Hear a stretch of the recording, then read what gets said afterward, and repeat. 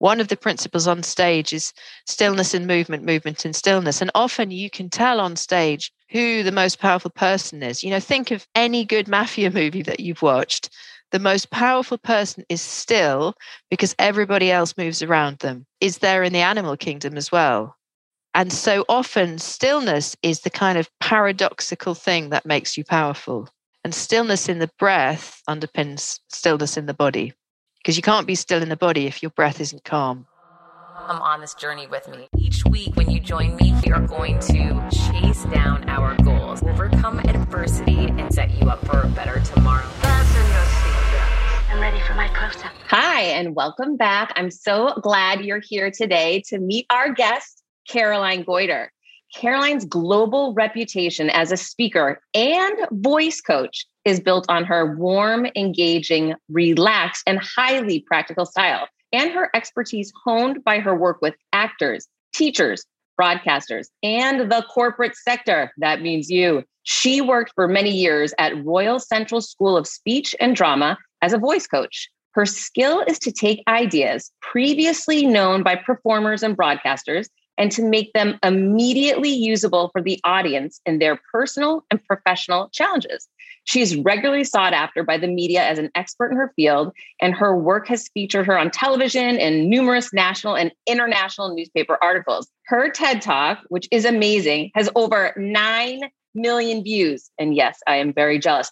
At Caroline's website, carolinegoyder.com, I'll link it in the notes. You will find information about booking her to speak, signing up for her Find Your Voice events, and you can download her short audio courses and help you speak with confidence. Caroline, thank you so much for being here. Oh, it's great to be here, Heather. And your TED Talk, I know, will have as many views in as much time. They go up. From your lips to God's ears, I am hoping so. I want to start with the TED Talks for two reasons. One, I saw your talk. It's unbelievable. Definitely warrants the views that it got. It's so unique and different. But you seemed so confident and so calm.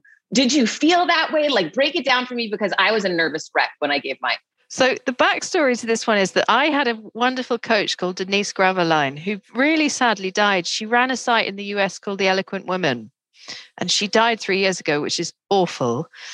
But at the time she was coaching me, she said, this is a massive risk. Because, of course, a speaker coach, I mean, right? A speaker coach standing on a TED stage, you've got to nail that. You've got. You did, though. You did nail it. So the backstory to that is that I did do a lot of work on it. And I spent time with Denise working on script. I spent time thinking about the prop. And I spent quite a lot of time rehearsing with a stand-up comedy coach. It's not a funny talk, but stand-up comedy coaches are just good at nailing it. And when I got there on the day, one of the organizers said, "You're the most prepared person in this room." And I was like, you bet I am. Because I can't mess this up. But it's important for everyone to understand, because I didn't even know this. Here you are, you're the coach, you are a speaker coach, and you're enlisting and investing in getting your own coach. That's a big deal. I mean, it's like any tennis player will tell you, or any executive will tell you, you can't do it without a coach. You can't cut your own hair because you can't see around the back. You can't coach your own talk because you can't see your blind spots. So you and I both know that coaching is essential. And even when you become this thing called an expert, a coach is even more important, because nothing is static. Learning has to evolve. And if you're not evolving, you're not an expert. Oh, that's so true. And back to our conversation we were having earlier with all of the AI and technology changes and updates, we constantly have to be learning and growing. Well, Caroline, I found it interesting that one of the first things I thought when I listened to your talk was the way you speak and your voice just draws you in. It's so beautiful. And when I shared that with you, you said, oh my gosh, it hasn't always been that way. So take us down that journey and how that could even be real. I really am the archetypal teacher who teaches what she needs. And the reason I'm so passionate about teaching people to speak with calm and control and confidence is that when I got to drama school in 2000 BC, they said to me, you have no presence, you're not centered, your voice is thin, you're not grounded, you're not listening. And a litany of kind of complaint that you often get at drama school. And I had no idea what to do with that. And I thought, There's nothing I can do. I'm just a bad actor. And I got the right teachers, and with their help over the last, couple of decades, you unpick that I wasn't breathing in the right way. I was standing badly. My throat was tense. My jaw was a bit tense, and I wasn't present to others because there was too much noise in my head. All the stuff that I'm conscious of now, I had to learn about. And as soon as you unpick it, you realize you can change really quickly. And voices respond so quickly to a bit of gentle attention. So this is all so learnable. I'm evidence of that.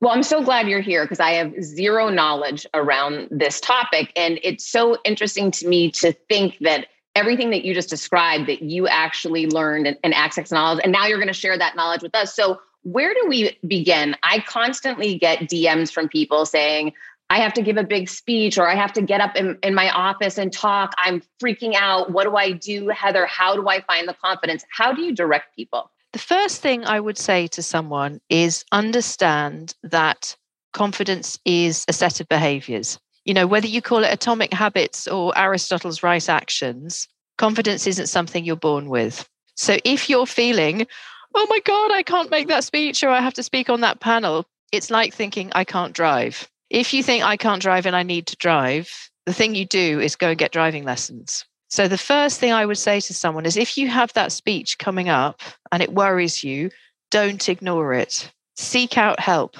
The beautiful thing about the US is there is a good speech and voice coach in every town. You just put into Google and someone will come up.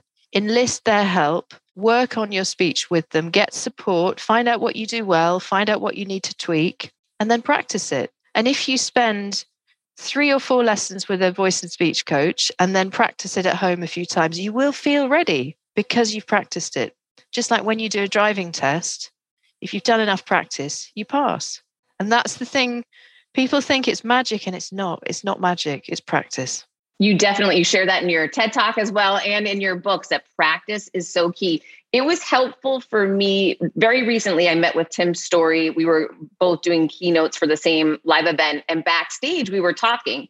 He was closing the event as the largest speaker in the lineup for good reason. He's amazing. And I was asking him, I said, you're years ahead of me in this. What's some of the advice that you can give me to get to your level? And he said exactly what you just did, which shocked me. He said, I practice 5 to 7 hours to this day for every and any speech I'm going to give. And I was shocked to hear that. And that's just music to my ears. And what it means is that his speeches are also evolving. He's not just doing the same title keynote in every city. He's creating new content. And it's that balance that's so important, because then it's living. So you think people, even if it's just for a meeting that you're going into and you're giving a presentation at work, you think people should be practicing even just for a work presentation? It's leverage, isn't it? Right. So I was working with a hedge fund this week on a big presentation to the internal team, which is about creating a new vision. If you're creating a new vision and you need your team to buy into it, or if you're pitching to investors and it's going to make a massive difference, then put the time in. If it's that relaxed update to your team, then run it through a couple of times at home, but you might not need the same input. So balance the leverage with the input and just do an equation as to how much time should I be putting into this and what's the benefit if I do. And I think we all know deep down, the thing not to do is put your head in the sand and just ignore it because it terrifies you, which is what a lot of people do. Like you said, their throat is going to tense up more on the actual day of. They're going to begin sweating. They're going to lose their posture and create a domino effect of things that are going to make that speech worse. It creates a trauma, I think. And you've probably come across so many clients who've had one disaster because they haven't prepped, and that puts them off forever. So they never practice.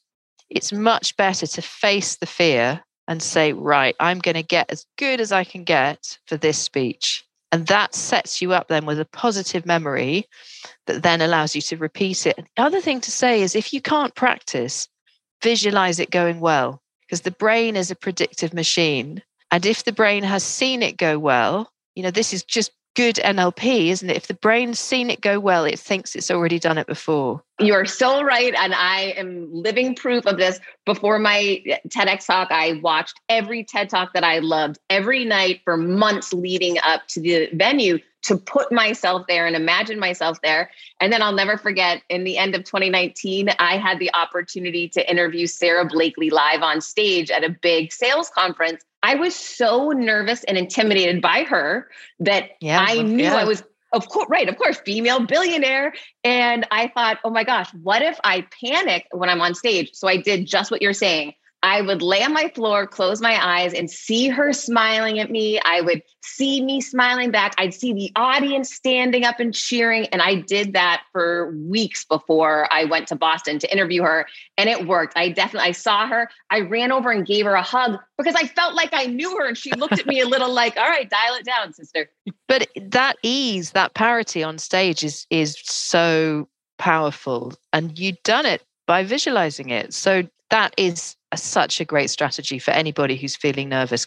You can do that in the car. You know, if someone's driving you somewhere, visualize your speech. You can do it waiting in reception somewhere.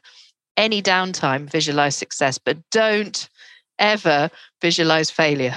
Because that has exactly the same effect in the wrong way.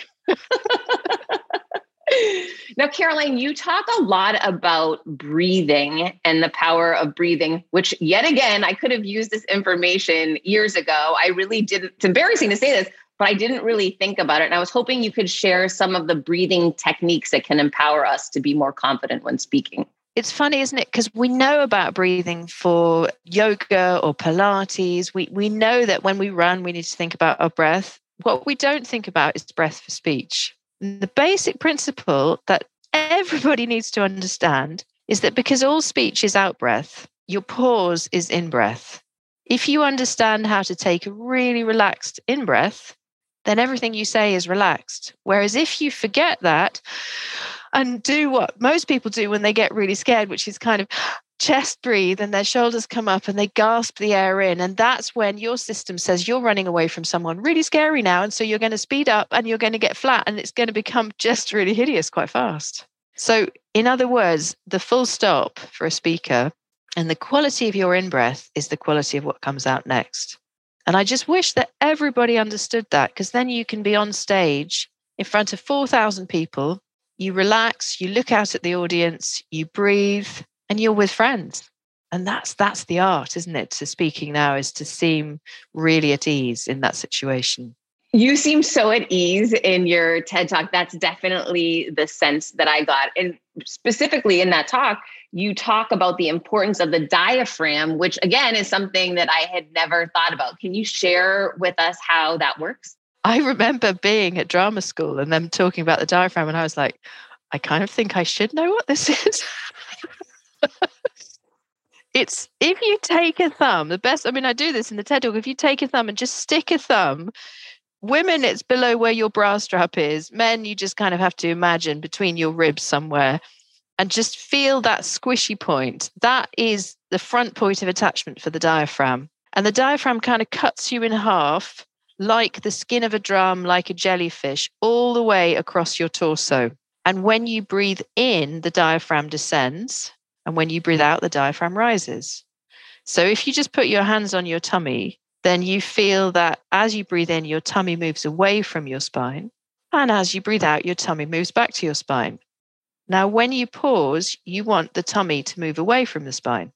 That's a pause. And then you speak. And it's just like when you sing happy birthday to someone. If we all think about the feeling of singing, you're going to sing. So you breathe into your tummy and then you sing. Speaking should feel the same. When you do that, some really good things happen. Your voice has power because you're giving it air power. Voice is supported by air. You feel relaxed because your system is breathing in a relaxed way. Your audience get time to think because you're not rushing. And the whole thing starts to feel relaxed, George Clooney-esque rather than rushed and stressed and, the horse racing speed. So it's the breath is the secret, the master key to good speaking, because without it, you wouldn't be able to speak, full stop. So do you recommend right before someone's going into meeting, a presentation or a speech, to find a quiet place to go and find your diaphragm and feel that? Absolutely. I mean, good actors will always, before a show, certainly in the West End in London, I suspect in theatres in the US, they have a half. They spend half an hour before the show goes up just sitting quietly. And what they're doing is exactly that, Heather. They're tuning into mind, breath, and body. They're getting present. And what that means is when you hit the adrenaline of the audience, your system meets it and it spikes performance. If you're not centered, if you've been checking TikTok or, watching TV or checking your messages, looking at Slack or something, you hit the adrenaline and your system panics. So yeah, quiet is the most important thing before you perform. When starting out a new business, it's a complete pain to get through the LLC part. Tailor Brands makes it 90% easier. It's easy and affordable to get your LLC with Tailor Brands. Tailor Brands offers all the legal requirements for LLCs, such as registered agent, annual compliance, EIN, operating agreement, business license, and permits, and much more. Tailor Brands walks you through each step of building a successful business and has everything you need all in one place. Bookkeeping, invoicing, business licenses and permits, business documents, bank accounts, and so much more. And our listeners will receive 35% off Tailor Brands LLC formation plans using this link, tailorbrands.com/confidence. That's TAILORBRANDS.com/confidence. So get started today with Tailor Brands. When I started podcasting, an online store was the furthest thing from my mind. Now I'm selling my group coaching on the regular, and it is just so easy, all because I use Shopify. Shopify is the global commerce platform that helps you sell at every stage of your business, from the launch your online shop stage to the first real life store stage, all the way to, did we just hit 1 million orders stage? Shopify is there to help you grow. Whether you're selling scented soaps or offering outdoor outfits, Shopify helps you sell everywhere. From their all-in-one e-commerce platform to their in-person POS system, wherever and whatever you're selling, Shopify's got you covered. Shopify helps you turn browsers into buyers with the internet's best converting checkout, 36% better on average compared to other leading commerce platforms, and sell more with less effort thanks to Shopify Magic, your AI-powered all-star. I didn't know what I was going to do when I got fired. Launching my own business seemed so intimidating. I didn't know how to set up a website, and I really didn't need to. Shopify does it all for you, and they make it so easy. It was that breakthrough moment for me that I realized I can do this. I can go to work for myself thanks to Shopify. What I love about Shopify is you don't need to have all this technology information you don't need to know how to plan and run things. You just need to go to the platform, turn it on, and know what you're selling, and Shopify is going to help you figure out the rest. Shopify powers 10% of all e-commerce in the U.S., and Shopify is the global force behind Allbirds, Rothy's, and Brooklinen, and millions of other entrepreneurs of every size across 175 countries, including your girl right here. Plus, Shopify's award-winning help is there to support your success every step of the way, because businesses that grow with Shopify. Sign up for a $1 per month trial period at shopify.com/Monahan, all lowercase. Go to shopify.com/Monahan now to grow your business no matter what stage you're in. Shopify.com/Monahan. No matter what stage you're at, they're going to make it easy. CBDistillery.com is giving you an exclusive offer, and it's huge. Right now, you can get up to 30% off everything. If you've struggled with sleep, stress, or pain after physical activity, CBDistillery.com has a targeted plant-powered solution just for you. I love hearing how many of you have seen improvement in your daily life thanks to CBD. So if better sleep, more calm, and relief from discomfort after physical activity sounds good to you, you should explore CBD. Don't miss this massive sale and get up to 30% off your order. Visit CBDistillery.com and enter VIP. That's CBDistillery.com and enter VIP at CBDistillery.com. Not available in Idaho, Iowa, and South Dakota. One of the things I'm thinking about as I'm hearing you speak is the power of the pause. Can you tell us a little bit about how we can use pause in speaking? It's so interesting, isn't it? Because I know My editor, my video editor will say, if he's editing YouTube videos, you've got to cut out all the pauses. People hate pauses on social media. That's not the same in speaking, because a pause is like good poetry. You look at a poem or a song lyric, a film script, there's loads of white space. And what happens in the white space? We process stuff, because not everything is speaking. If you lay out speech like a poem or a song lyric, then you create a space for the audience to connect with it. Whereas if I just talk at you and I don't stop and I keep going because I'm nervous and I'm just kind of on a roll because I can't really, then you zone out because there's no white space. No one can think that fast to hear you. No. And yet people do, because we're all so speedy. Our lives now are so speedy. And I think there is a movement to all this productivity movement, and the emphasis on time and managing time, I think, is coming as a response to the overwhelm. But most of us are still in the overwhelm. And so as speakers, you've got to put the brakes on. You've got to slow down, because that helps an audience. It doesn't mean that you have to be like a kind of, speak your weight machine. You can be energized, but you need pauses. What about using or varying how quickly you speak at different points in a speech? How do you think that can work for a speaker? Oh, gosh. I mean, you know that, and I know that a good speech has dynamics. And I say to speakers when I'm coaching them, think about what energy you want the audience to feel at each section of the speech. Because another cool thing about the diaphragm, such a nerd, is that the diaphragm responds to different emotion. So if you think, I really want the audience to be excited about this bit now, and if you think about something that really makes you feel excited, guess what they do? And if you want them to feel frightened, think about something that really scares you. And chances are you don't have to work very hard. If you're feeling it, they'll feel it too. And so we can really move an audience through emotional gears, just like a good movie. A good speech is like a good movie, isn't it? The dynamics are so important, because if it's just one note all the way through, people get so bored so quickly.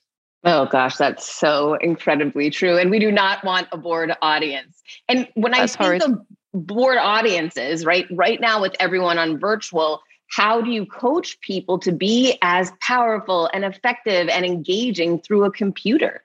This question is coming up so much. In fact, I did a session today for a big group and it came up. The first rule I learned from business schools really early on in lockdown, which is stand up. And, I work a lot with a laptop stand or a standing desk, because if I have, you'll know this, if you have a big audience on Zoom or Teams, whatever platform, if you're sitting at the desk you sit to write emails, it doesn't have the same feeling of excitement that it would if you walked out on the conference stage. And standing up can start to replicate that, and it makes it feel more like a performance. And I think that's the game changer note for most people, is stand and gesture, because that brings your voice into it. Explain to us the role that gestures play, or how we know when we're gesturing too much or too little, whether it be on a computer or if you're on a stage. So there are some good rules, which are like broadcast rules, which are, don't wave your arms around as if you're on, a huge Royal Albert Hall stage. But the gestures that you would naturally do if you were chatting to a friend or a group of friends are probably going to work on screen. The reason that's true is that because of the hands being connected to the shoulders and the shoulders being connected to the ribs, everything I do with my hands affects my breathing. And my voice is breath. So gesture affects my voice. And the more I use my hands, the more engaged my voice is, the more resonance it has, and usually the more power it does. If I'm sitting at a desk and I've got my hands clamped and my ribs tight and I'm not moving, my voice is going to be much flatter. So it's just a really simple way to liven up delivery. Stand up, gesture the way you do when you're relaxed. It's so simple. I worked with a coach for my talk. Only time in my life I've ever engaged one, which now I want to, again, now that I'm learning from you right now.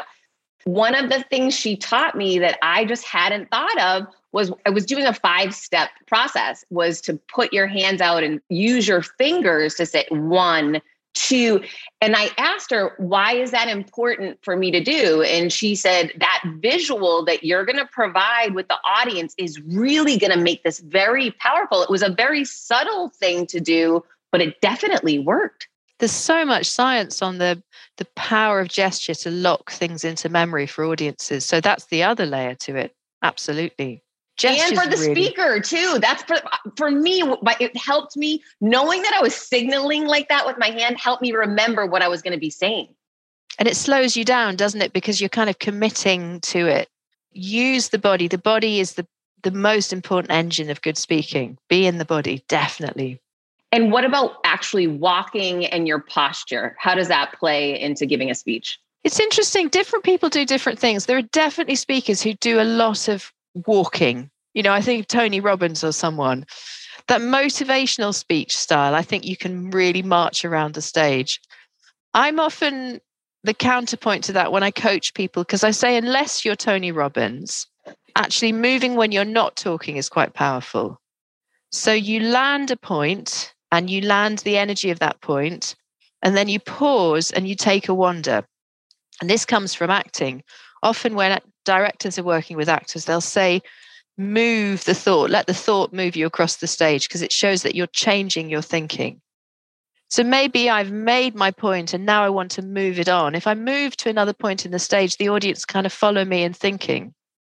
So it's a way to move ideas on for you and for the people listening. And it's really different to the Tony Robbins school, but it can be really powerful.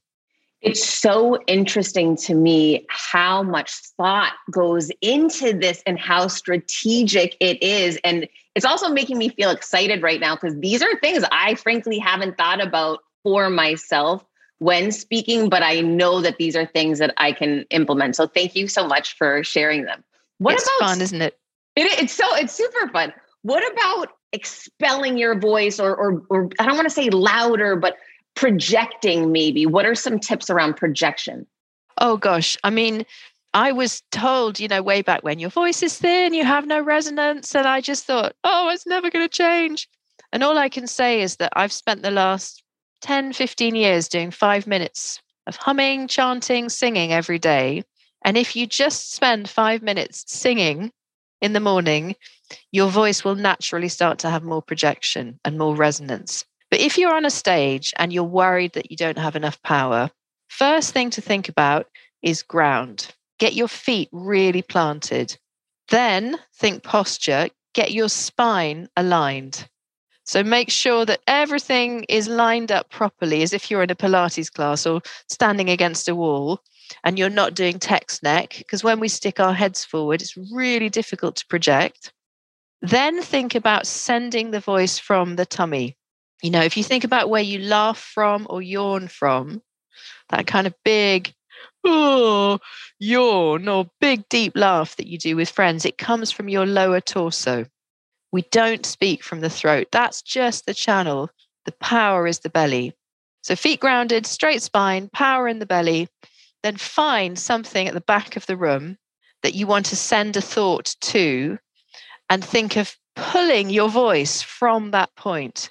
So rather than pushing your voice out at something, you stand up straight and you pull in, because then the voice naturally connects and it's easy. Whereas if I stand to the side, if I think, oh, I've really got to reach that point, if I start pushing in my throat and pushing my head forward, that's straining the voice. It's going to make it tired.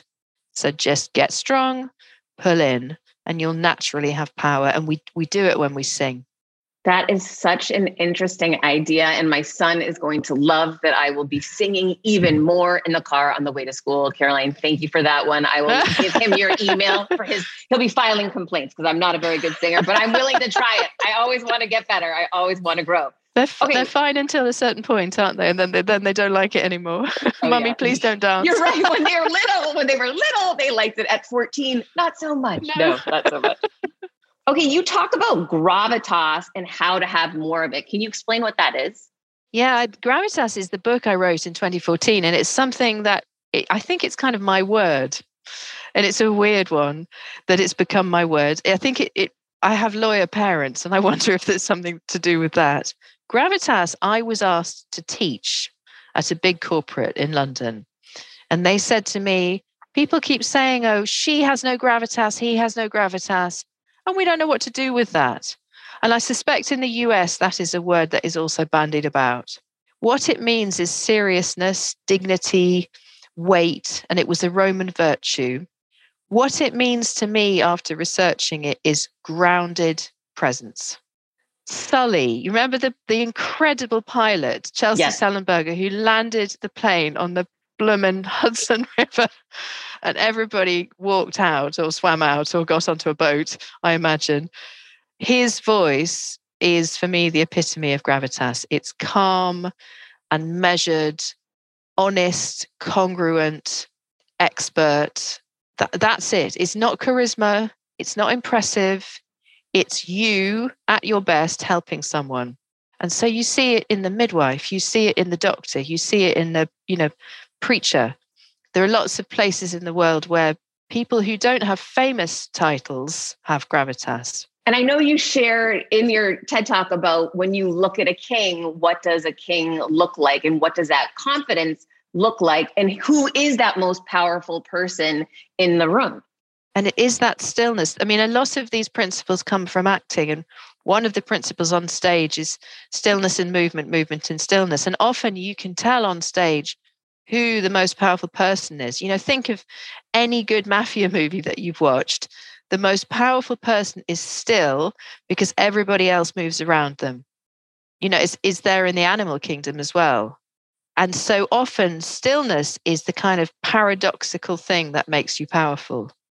And stillness in the breath underpins stillness in the body, because you can't be still in the body if your breath isn't calm. That is, again, something that I really haven't thought about, but you're so right. When I envision, and I love that analogy, of a king or, Sully for that matter, is just that calm, quiet power that we all want to project, and taking it back to our breathing is great. It's simple, but I just want to become disciplined about it. I want to incorporate this into my regular routine. What are your suggestions for people to get breathing work or be mindful of it in their day-to-day?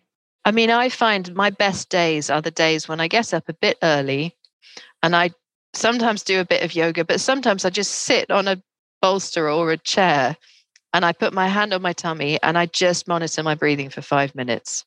Most days, as we've said, I will do some chanting or singing because that's also really calming and it warms up your voice. But what I would say to people is anything that gets you into your body, gets your body released and gets your voice centered. And for some people, that's tennis, right? For some people, it's going for a run. The one thing I would say is I keep coming across clients doing Peloton who have really tight hips and psoas, and that makes their voices tight. So the thing that I warn people about is a lot of Peloton and a lot of weights. If you're doing those, they won't help your voice, and they're fine to do, of course, everything's fine, but balance it with some stretching. Because if the hips get tense, the jaw gets tense, and then the voice gets tense, because hips and jaw are really connected. I'm a spinner and you are speaking my language because I constantly have tight hips, and that makes a lot of sense, but I didn't think of how that could connect to or restrict my voice at all. But I bet you also stretch out, because I don't hear it's the balance. It's everything in moderation, isn't it? Well, I mean, that sounds easy, but it isn't always the case in my life. Yeah, but not with kids. Definitely not. Anything at all sometimes is an achievement when you've got kids.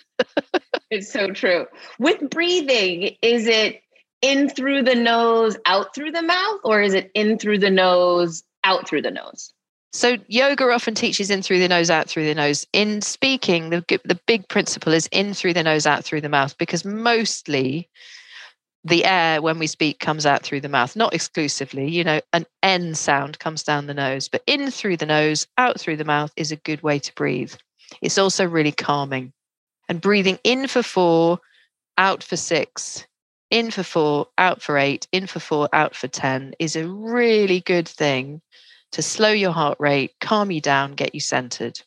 So if you just have time to do that before a speech, lengthen the out breath. And it really is magic. It's already calming me down right now. I'm just totally serious because as you're talking about it, and I hope everyone listening is practicing this with their breath right now, because you'll immediately feel a difference in your heart rate and just feel more calm. It's magic. And we're all so adrenal that just taking a minute to slow your out breath before you walk into an important situation is a game changer. We're just more present. We smile, one another smile. Our voices are more musical. We have good vagal regulation. And good nervous system regulation is the key in a stressed out age. We love those people. We remember them. As speakers, we gravitate to them because they make us feel calm. Well, there's something interesting that you shared with me that I would so love for you to dig into. And that's that you're an introvert. However, you take the largest stages in the world and have millions of views of your speeches. How do you develop confidence personally and take being an introvert and put that to work for you? It's funny. I learned from my mistakes. So I was working way back with an actress who was Peter Brook's Titania in Midsummer Night's Dream. She's a very famous actress in the UK. And we were running a session and I was introvert, but trying to extrovert. So I was kind of being loud and high energy, and because that's what I thought I should be in a drama school, right? And she said, "This is a lot of work for you, isn't it?" And it was quite a harsh bit of feedback at the time. And I was a little bit like, oh no. But I really thought about it and I thought, yes, I was kind of putting on a mask. It was like the kind of primary school teacher, you know. And I went away and thought about it. And I thought, if I was going to be myself in that situation, what would I be? And I would be stiller. So now I don't make quite as much fuss, as much energy. I'm able to be more myself. I honor my pauses. I don't feel I have to dance around on stage. I'm okay to be Caroline. I don't have to be Tony Robbins. And I think for introverts, there is something about just embrace the introvert. And of course, Susan Cain, right? Her TED Talk is the model for introverts of what that can be. Because she owns that stage with an incredible grace and stillness and calm. And I just say to introverts everywhere, it's fine not to be Tony Robbins, just be you. And as long as you are congruent and really polished and clear in what you want to say and passionate about your message, you don't have to be the loudest person in the room. Because often the stillest people are the most compelling. That is so completely true. And I actually have on a piece of paper that sits right next to me, just be you. Yes. And it's just a reminder that I keep for myself for overthinking sometimes. Oh, how am I going to take it to the next level today? How can I push myself further and better and faster and stronger? But sometimes that answer is just to be me and just to trust myself. And like you said, I don't walk around as fast or as powerfully as Tony Robbins, but I shouldn't try to be junior Tony Robbins, right? I need to be the best version of me. And that answer is just to be you. It's so much easier. And that's when people's voices open up because they stop pushing, they stop trying. And then it's like, then Cyndi Lauper, it's your true colors show up. And so it's that paradox that you will be your best self when you try less hard. And my voice teacher used to always say to me, try less hard, try less hard. And it was find ease and the whole thing opens up. But the world is pushing against ease because we're so overscheduled and there's so many messages and everybody on Instagram is so polished. Sometimes it's just going, stop. As you said, just be you. Another example with my son, right? He was having an issue with a speech he was giving. Of course, he does not want to listen to me, which No, mums never get to coach, right? Of course not. Doesn't matter who you are. And I said, that's fine. I'm going to invest in you, right? Because I wanted to show him you're worth it. You know, I just wanted to go through the whole process of hiring his own coach for a speech. I thought, from a confidence standpoint, I thought it was going to help him, and it did. And when I was sitting there watching while she was coaching him, he was trying to be very stern and trying to be the total opposite. He's very funny and quirky and making jokes. And she caught it. And just like your speaker coach, she said, one of the best things I like about you when you and I are just talking is this funny little smile and you elevate your left shoulder and you turn your head sideways. And it's adorable and it's powerful and it connects me to you. It makes me like you, Dylan. You're not doing that right now. Why? And he said, because I thought I'm supposed to be acting very professional. And she said, how about this? Why don't you act the way you would normally act if we were just talking, sitting, having, a snack together, and do your speech like that? And when he did, he was so much more engaging, and he even felt it. It was super exciting to see. That's great coaching in action. I have a phrase at the top of my notes on my Mac, which says, what would I do if this were easy? And whenever I get stuck on something, what would I do if this were easy? And that's the coaching she gave him. What would you do if you were you? And it's so powerful. It's funny. That reminds me of that, like, just get in the flow of life, and which I find super hard to do. And I try to remind myself, life doesn't have to be hard. It can just be in the flow. But it seems scary to trust that sometimes. And so I think that we've been conditioned, like you're saying, from, so much pressure and intensity in our lives, that there's got to be a way I can work harder at this. But it is nice to hear that sometimes it's great just to let go and make it easy. And I suppose the paradox to that is great speakers on stage, as you know, have put lots of work into honing the content and the rehearsal. So in the moment they show up, they let it be easy. But it's like Roger Federer, isn't it? Ease on a tennis court is not as simple as it looks. It comes out of work. And then how do you make the work feel easy and feel like fun? And I think when the work feels like fun, when we enjoy practicing, that flow then comes into the performance as well. The game is how to make the practice fun. That's it. That's when you get good. How do you make practice fun? I guess you do the stuff you love, and then you get the coaching to gently persuade you into the areas you don't like working on. And that's a bit of a dance, isn't it? But I don't believe in forcing anything. I think if you force it, especially in voice terms, it doesn't work. We get stuck. We sometimes need someone to go, try this. Well, for everybody out there that is going to want you to coach them, don't you have a new course that's just coming out? I have spent the last 2 years of my life learning about the digital course, and we've been creating this course called Master Your Meetings, which I am actually really excited about.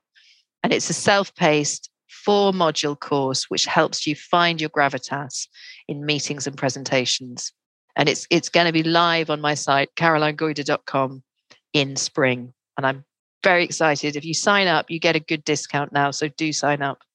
So I will link that in the show notes. And what are people going to get? Is that going to give them that confidence, that quiet, calm confidence that they want to have in meetings? This is all about taking people from anxiety to authority. It's all about the process that takes you from, oh my God, I have to present to my board, to I've got this, I know what I'm talking about, I can speak with authority.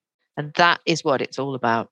It's simple, it's practical, it's a process, and anybody can learn it. And everybody needs to, because it doesn't matter if you are on the PTA or you're an executive. There are going to be times where you need to speak and you want people to hear you. You're trying to give a compelling message and get people to be persuaded by your message. And like you said, it all starts with having that confidence to do it. And it's my belief that when you get the process in the muscle that can take you from anxiety to authority, you've got it for the rest of your life. And it's a game changer. I mean, you and I both know that when you can walk on stage and own it, that changes everything. Oh, there's nothing like it. It's such a powerful feeling. Caroline, thank you so much for all the work you're doing. Thank you for your books. I will link to your books, to your TED Talk, and of course to the course. Guys, definitely check out this course. Give yourself that investment in you to really find your confidence in your speech and own your power. Caroline, thank you so much. My total pleasure, Heather. I've loved chatting. Okay, guys, until next week, keep creating your confidence. I decided to change that dynamic. I couldn't be more excited for what you're going to hear, start learning and growing. Inevitably, something will happen. No one succeeds alone. You don't stop and look around once in a while, you could miss it. Come on this journey with me. Hi, I'm here to tell you about a new podcast that I am so excited about, Negotiate Your Best Life, hosted by Rebecca Zung, a part of the Yap Media Network. As a globally renowned narcissist negotiation expert and an attorney recognized by U.S. News as a best lawyer in America, Rebecca shares her invaluable insights and strategies for navigating life's toughest negotiations. By drawing from her own experiences and the wisdom of her high-profile guests, such as Bob Proctor, Mark Victor Hansen, John Gordon, and Rebecca delivers empowering advice that will inspire you to reclaim control of your life. Negotiate Your Best Life is all about how to negotiate your way to greatness. She provides practical guidance on how to break free from toxic relationships, stand up against injustice, and transform chaos into freedom, possibility, and purpose. Many times, the first negotiation you do is with your own in the morning. In the morning is when you wake up, and that's when Negotiate Your Best Life is time for you. It's about to find your way to greatness, conquering obstacles and creating the life you truly deserve. Get ready to slay, thrive, and unlock your full potential. Don't believe me? I'm going to go ahead and share some of the reviews that are out there so you can hear and you can believe too. You have helped me so much these last few weeks. I was with a narcissist for 2 years. She drove me to the point I wanted to take my own life. Listening to you has made a massive difference, and now I know what I'm with. Thank you, Rebecca. Now the recovery. Thank you for gifting the knowledge to believe in myself again. You have unknowingly helped me legally represent myself through criminal, federal, and civil court proceedings with a narcissist. There would be so many people around the world that you're helping without even knowing, like me. You saved my life. Emma, 35 years old, Australia. If you are ready to stand up against injustice and transform the chaos in your life into freedom, possibility, and purpose, then check out Negotiate Your Best Life now. Subscribe to Negotiate Your Best Life with Rebecca Zung on Apple Podcasts, Spotify, or your favorite podcast platform.